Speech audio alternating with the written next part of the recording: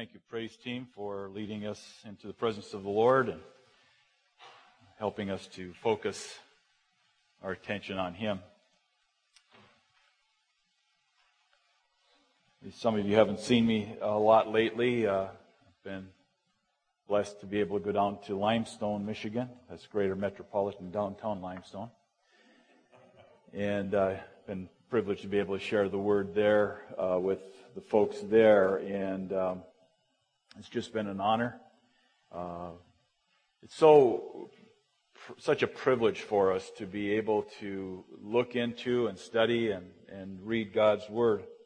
And I think that there are times when in our lives we take that for granted or we ignore it. And so today I want to read some Scripture. I want to talk about some things that remind us of the real blessing that we have and the things that we should be thankful for. This is the season of Thanksgiving. Many of us celebrated Thanksgiving this past week and enjoyed a great time.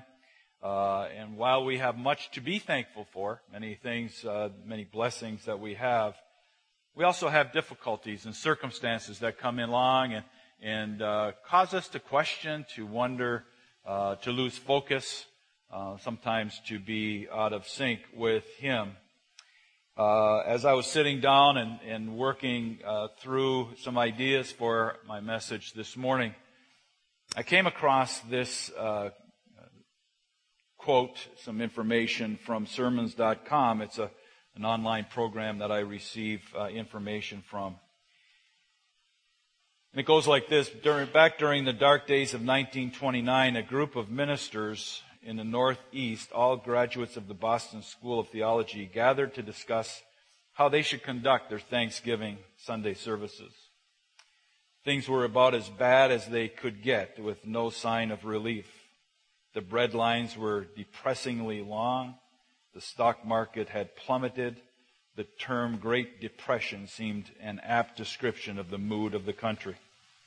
The ministers thought that they should only lightly touch upon the subject of Thanksgiving in deference to the human misery all about them. After all, what was there to be thankful for? But it was Dr. William L. Steiger, pastor of a large congregation in the city, that rallied the group. This was not the time, he suggested, to give mere passing mention to Thanksgiving, just the opposite.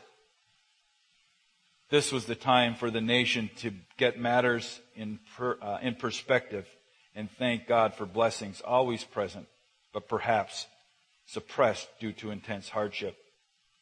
And then the author of this article went along and said, I suggest to you that the ministers struck upon something.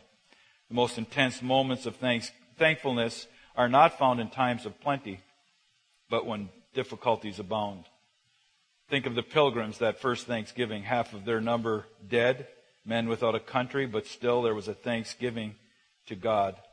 Their gratitude was not for something, but in something.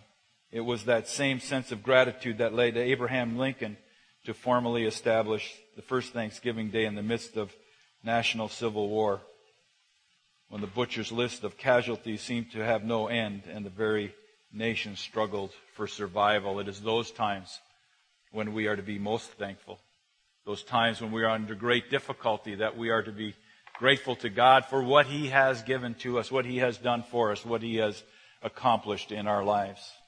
It's difficult, it's hard sometimes for us to change our focus from the circumstances to the God who has done all things for us, but those are the times when we draw closest to Him. In 1 Thessalonians chapter 5, verse 18, we read this, give thanks in all circumstances, for this is God's will for you in Christ Jesus.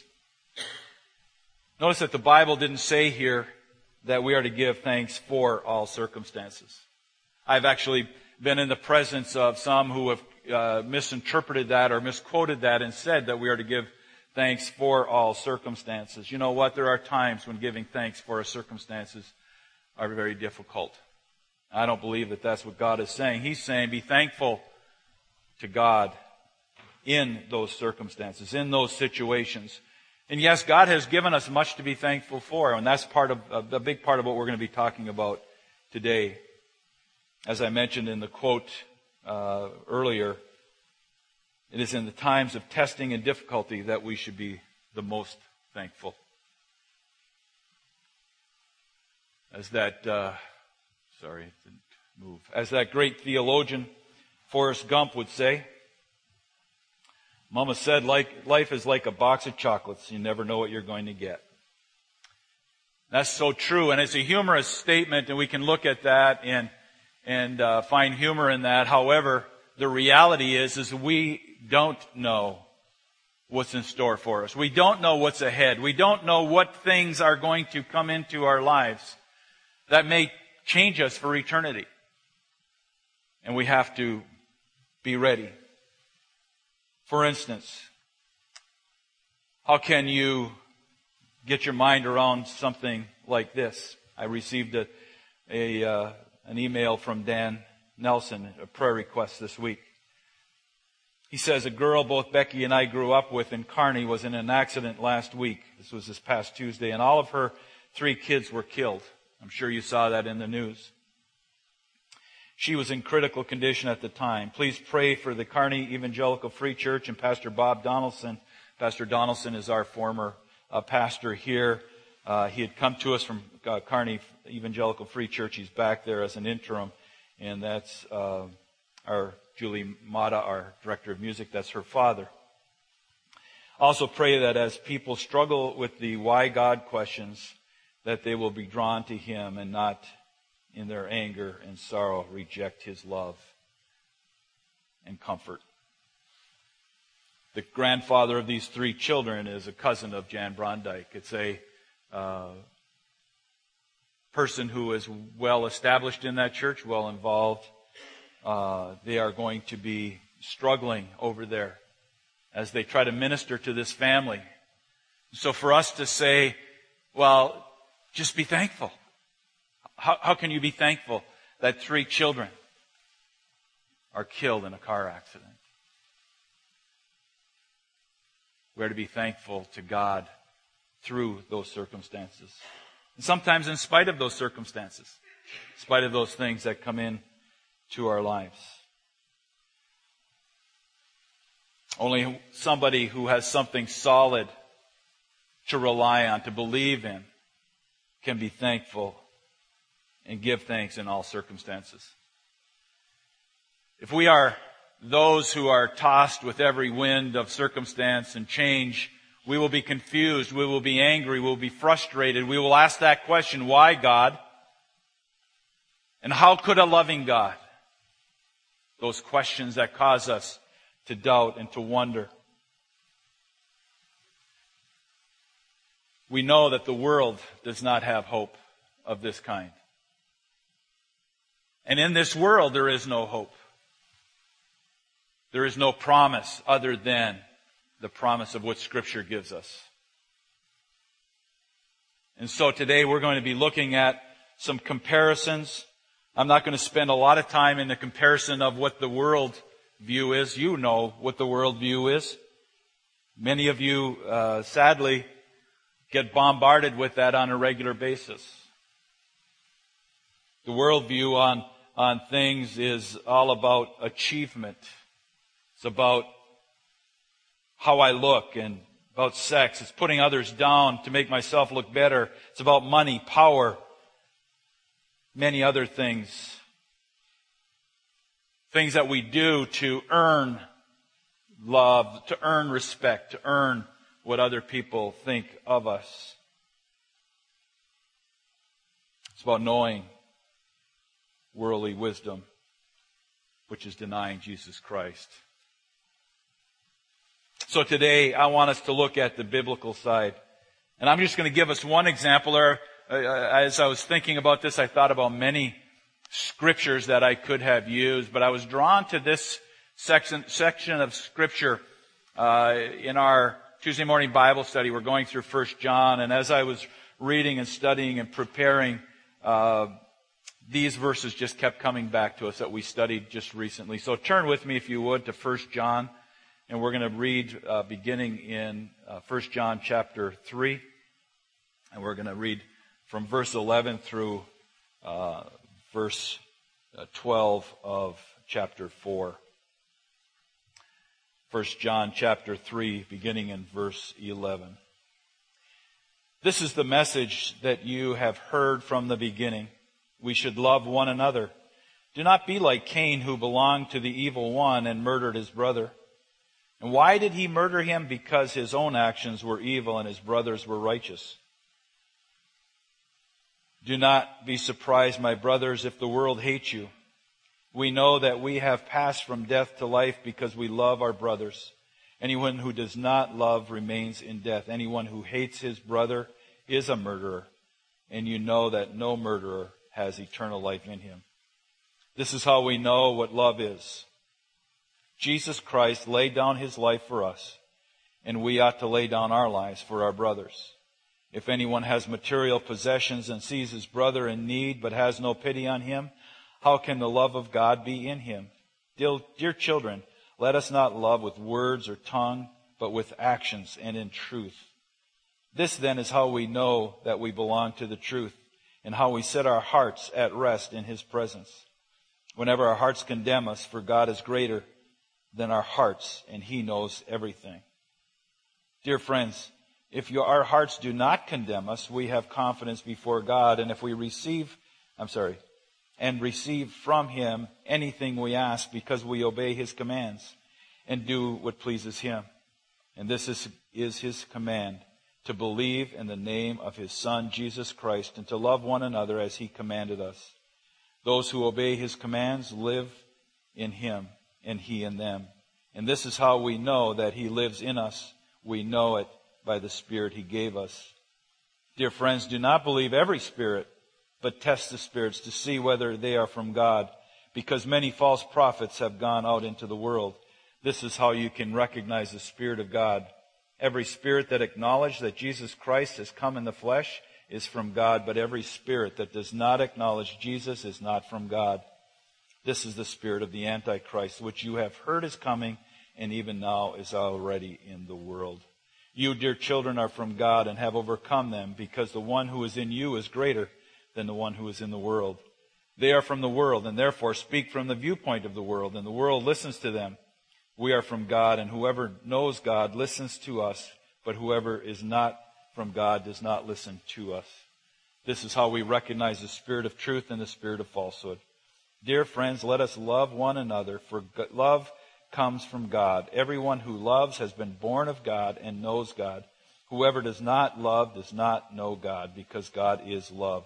This is how God showed his love among us. He sent his one and only Son into the world, that we might live through him. This is love.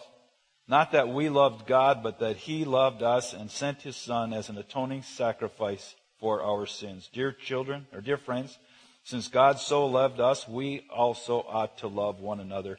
No one has ever seen God, but if we love one another, God lives in us and his love is made complete in us. One of the things that I truly love about God's Word is that he doesn't just tell us to do something. He doesn't tell us how we should do things or how we should believe, but rather he gives us the ability and the power. He enables us to do the things that he calls us to do. And so in this particular case, let's just go through some of the things in your outline here. We'll look at some of the things. We're going to look at the word view of love. And so the first thing we see is we should love one another, not like Cain, who killed his brother. And we think to ourselves, well, I've never killed anybody. I've never murdered somebody else. And you probably never will. However, Scripture tells us is if I hate my brother, if I hate somebody else, it's like I have murdered that person. Is there somebody that you hate? Is there a brother in the Lord that you hate? If so, you do it because you're like Cain. I do it because I'm like Cain. I have people that I know that I don't really care for. And yet that person might call himself a brother. And I have to guard myself against going to the point of hating that person. Because maybe they have done something to me, or they have done something to somebody I love, or they've done something to the church where they've maybe destroyed or split a church or caused tremendous issues within a church. And you become angry with that person. And in some ways we want to have revenge, and yet what the Scripture tells us is that we ought not to be like Cain, who killed his brother.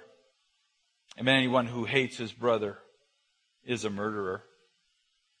We have to guard against allowing Satan to bring hate into our hearts toward anybody else, especially a Christian brother or sister. How are you doing in that area? Killing can come in many forms these days. It's not just physical murder, but many times it's an attitude. It's a spirit that we have towards somebody else. Well, one of the other things that... sorry, I got behind here on my... one of the other things that we have is we have a model of real love. That's again one of the things that I really appreciate. You see, God doesn't just say to do certain things, but He gives us something that we can look at as a model. Well, who is the real model of love? And that's, of course, Jesus Christ. He's given us an example of what true love is. Verse 16 says that Jesus laid down His life for us. My question always when I read something like that is, okay, when did Christ do that for me? When did Christ lay down His life for me?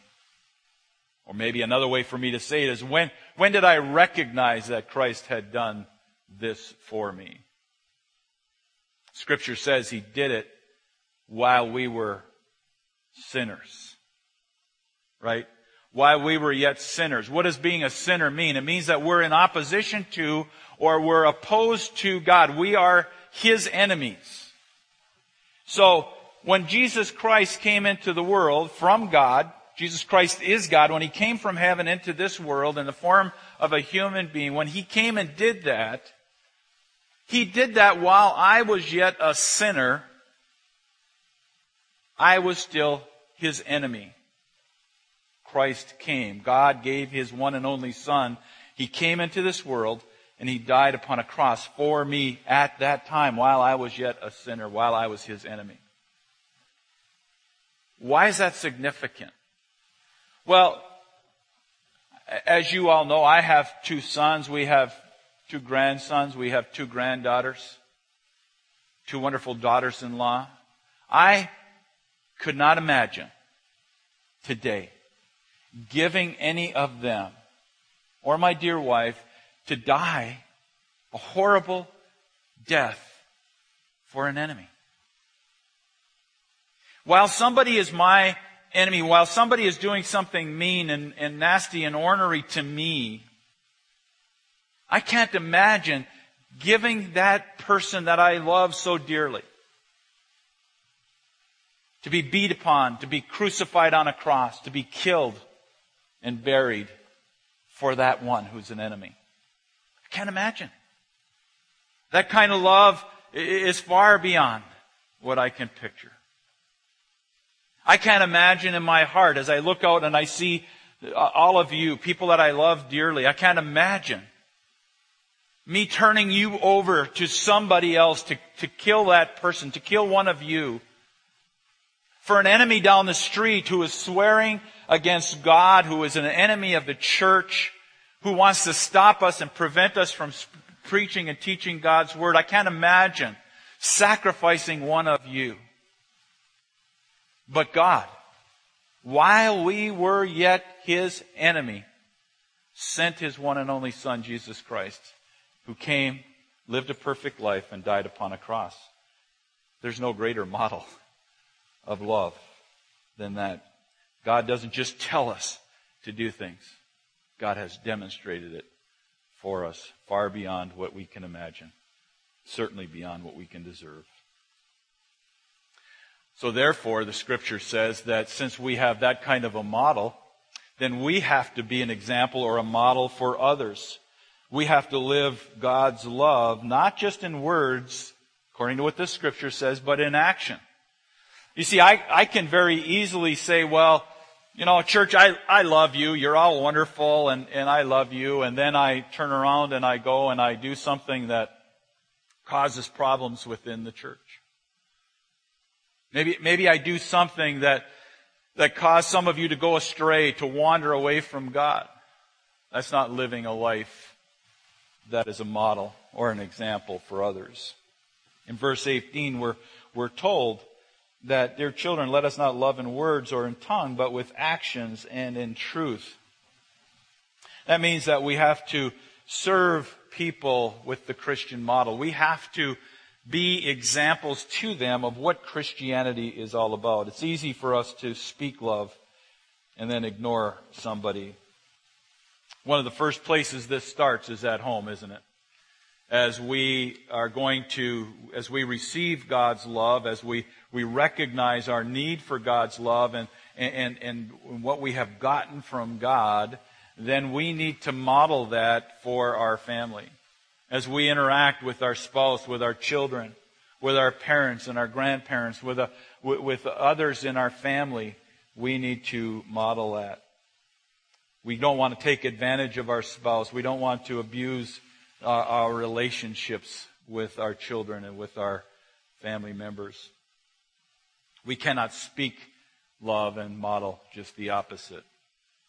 One of the things that, since I've been in church leadership, that I have heard more times than not is what a hypocrite my mother or father were.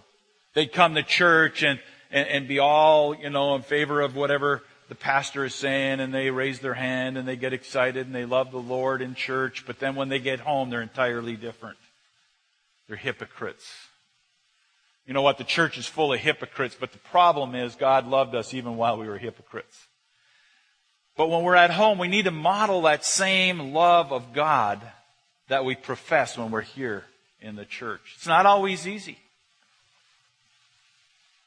One of the things that I have been working on for the last 2 years, and the elders get a report monthly that this is something I'm working on, and that's what comes out of my mouth. I can tear somebody apart so quickly with what comes out of my mouth. And I have to guard against that. And it starts with my family. And I need to work on that. We all need to work on that so that we're not hypocrites. So again, back to biblical love. What does it look like? Well, let's see if we can see some examples. Verse 23 says that we must first believe in the name of the Lord Jesus Christ. Now, we know from Scripture that even Satan believes in the Lord Jesus Christ. Even the demons believe that. But do we believe who He is? That's the key question that comes into play. Do we recognize that He is Jesus Christ as the Son of God? If we believe in His name, we then need to do as He commands. See, the world right now is full of people who are telling us, well, Jesus Christ wasn't the Son of God. Jesus Christ isn't God. Jesus Christ isn't who He said He is. Jesus Christ was a good prophet. Jesus Christ was a good man. All kinds of other things about Him, but they refuse to acknowledge who He is, and that is that He is God. And when we fall short of recognizing that and acknowledging that, then we are the same as the world. So, how do we model it? How do we demonstrate that? Well, we do as He commanded. What did He command? His first command was to love one another. Love God first, love one another. Made that very clear, abundantly clear. How do we love one another? Well, I don't know about you, but there are times when I've been in a position where I have told somebody, for instance, that they'll say, would you pray for me? And I'll say, oh, sure, I'll pray for you. And then I go and I forget all about it and I don't pray for that person. In fact, I might even forget all about what it was that they mentioned that they needed prayer for. Well, that's not loving them. That's not putting love into action. One of the things that I appreciate about my wife is so often she'll be talking with somebody and they'll say, would you pray for me? And she'll take time right then. And she'll put her hand on them if it's in person and pray for them. Or on the phone, she'll say, can I pray for you right now? She does a much better job of that than I do. When people ask for a prayer or they ask us for something, and we have the ability to do that for them, oftentimes we fail, and we feel that guilt that comes with that. The Holy Spirit enables us to understand what that person's need is and helps us to do that. Sometimes people might come to us for financial assistance, and we say, well, I can't help you with that right now, even though you might have more than enough money in your wallet to be able to help that person. But maybe because of past experiences, you recognize that, well, this person is not trustworthy, or they're not going to do what's best with that money. Or maybe I've got something else I wanted to spend it on. People come to us with all kinds of needs, and the only way that we can model Christian love for them is to help them through that. Well, one of the things that we have to also guard against and be aware of and be alert to, and that's that we need to be able to discern between spirits. That's what the beginning of chapter 4 is talking about here. So that when something comes along and starts to teach us, we have to be able to test the spirits. We must be able to only listen to God's voice, not the voice and teachings of the world.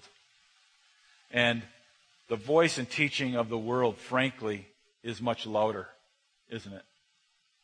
If you watch television, all you have to do is turn on the television, and you will see at time and time and time again the world trying to tell you something, the world trying to teach you something. We can so easily buy into worldly teaching because we're not alert, we're not ready with understanding and applying God's Word on a daily basis. And so our worldly teachings come at us on a regular basis. One of the things that many of you have heard me share before, and that's that if you watch television and you watch commercials on television, a white heterosexual male is portrayed time after time after time as a buffoon, as a dummy. Now, I've had people laugh about that. They don't believe me about that. Ann and I will be sitting and we'll watch TV and we'll see a commercial come on and we'll look at each other and we'll say buffoon or dummy, because that's the portrayal. And it's an intentional thing that's happening from the world in terms of how we view marriage and males who are in a heterosexual relationship. And so, if we don't know what the Word of God says about how valuable we are in His sight, that He gave His one and only Son, Jesus Christ, to die on a cross for us, if we don't recognize that, we can start to buy into that worldly teaching. And it undermines what our belief is about other people. It undermines what our belief is about marriage. In the book of 1 John, we are warned in there several times that there are those who were part of the church who had gone out from the church, that had left the church. And John describes them as the antichrists who have gone out, and they're teaching things that are contrary to the Word of God.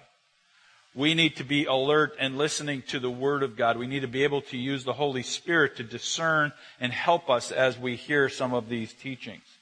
And we need to make sure that we don't start to question who Jesus Christ is, but rather we're solid on Jesus Christ and what He stands for and what He believed and what He is. And if we're that, we can get through just about any other kind of teaching. These witnesses, these people who went out, are trying to destroy the church. Have you seen that in our world today where things are happening that are trying to destroy the church? You don't have to look very far to see how that's happening over and over again in our time and in our age. It's not a future thing, it's a present thing for us. And we have to be ready for that. Well, in chapter 4, verses 4 to 6 talks about the one who is in us is greater than the one who is in the world. We have faith and trust in the risen Christ. We know that He has overcome not just the world, but He has overcome Satan and the destruction that comes. He's overcome death and destruction of people. He is not tossed here or there. He's solid. We can go to Him and rely on Him. We can trust in Him and believe in Him. He is greater. Greater is He who is in us than he who is in the world. The world wants us to doubt Him. But if we believe in Him, if we hold on to Him, He is that anchor that never moves, that is never shaken, that we can rely on forever and ever. Well, verses 7 to 12, because God has loved us enough to save us, we must then love one another. We must love one another, that they may come to that same saving knowledge that you and I have.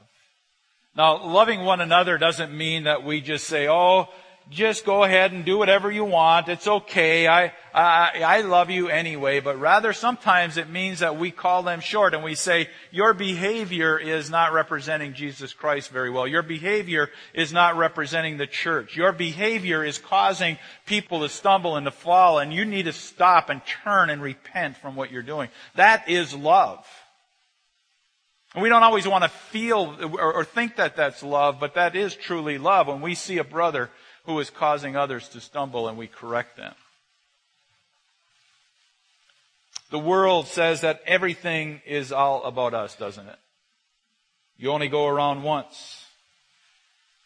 Get all the gusto you can. Some of you are old enough to remember that phrase. Here's a commercial that many of you will be able to recognize. Ladies, get your fair share.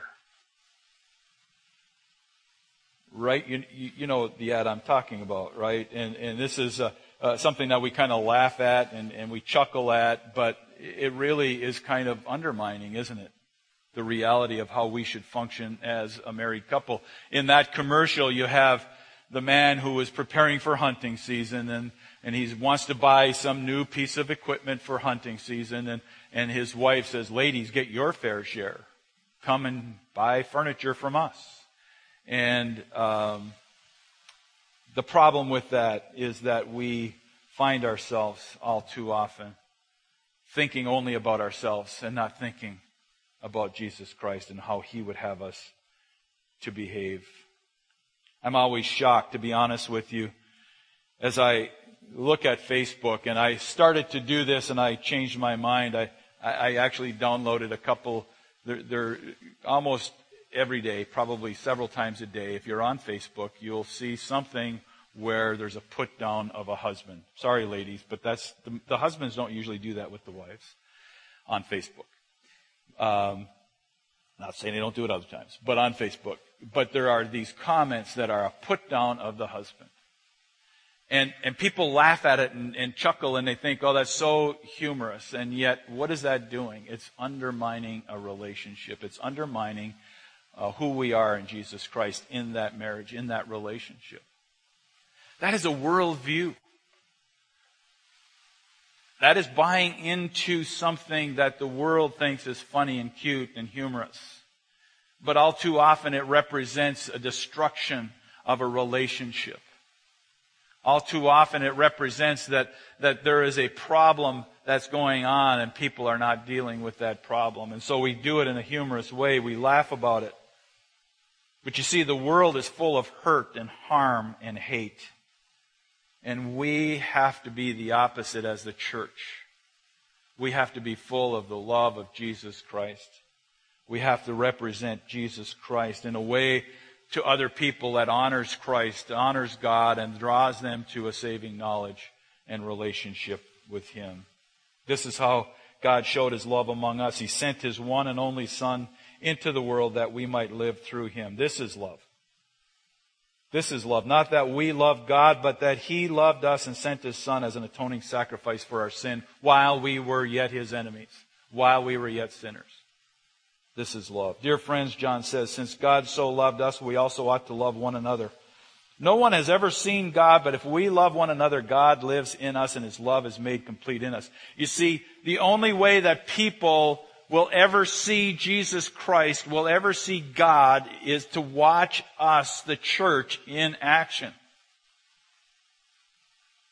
And if we are a dysfunctional body, if we are a dysfunctional group, if we are a group that is at animosity toward one another, that's what the church is going to, or people outside of the church are going to see and hear. When you go to work tomorrow, will you complain about the message that Pastor Hank shared? Or will you complain about something to do with the music or something to do with something that happened at church? Will you complain about somebody or something and then out of the other side of your mouth say, and by the way, I'm a Christian and I love God? We can't do that.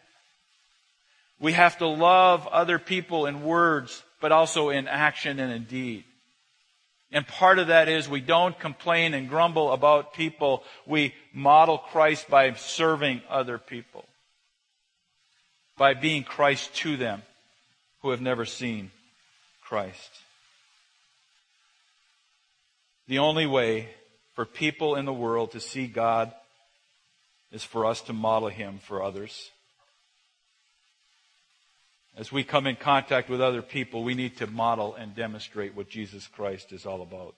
As we love others, we are modeling Christ's love and demonstrating Christian love for other people.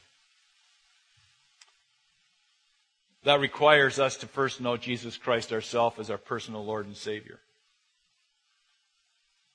We have to have trusted Him for our salvation. We have to believe that Jesus Christ has the ability to save us. See, Christ came into the world.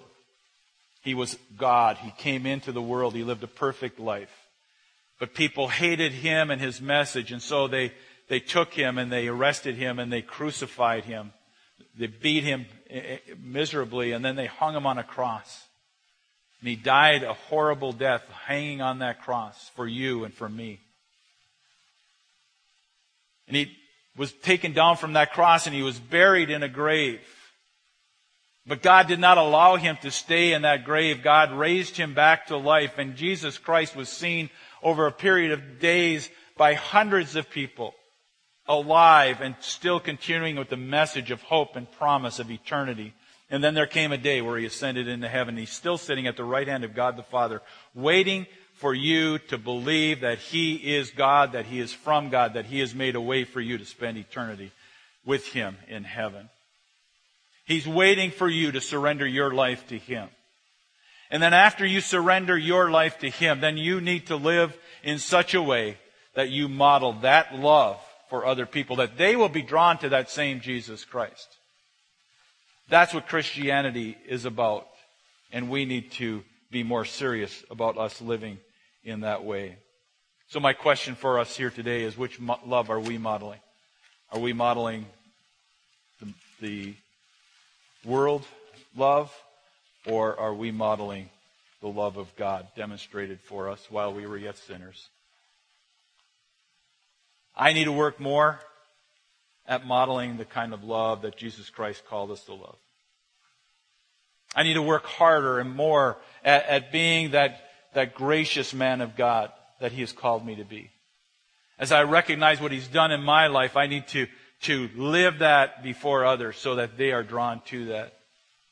If you've never trusted Christ as your Savior, if you didn't understand some of the things that I've been talking about here today, if you came with somebody else, ask them about it. And if they don't know the answers, if they don't know how to tell you about that, they can direct you to some of us who will be able to help you with that. If you've trusted Christ as your Savior, are you modeling His love and His grace before others so that they are drawn to that? That they want that in their life. That they're not rejecting the church. They're not rejecting Jesus Christ because of you. Live your life before men, that they too may trust Jesus Christ as their Lord and Savior. Father, I thank You for this morning, and I thank You for the truth of Your word. Oh Lord, none of us are really able to live it perfectly. But you enable each of us to grow in our faith, in our love, in our salvation. Help us to model your love to other people as we come in contact with them on a daily basis. We pray this in Jesus' name. Amen.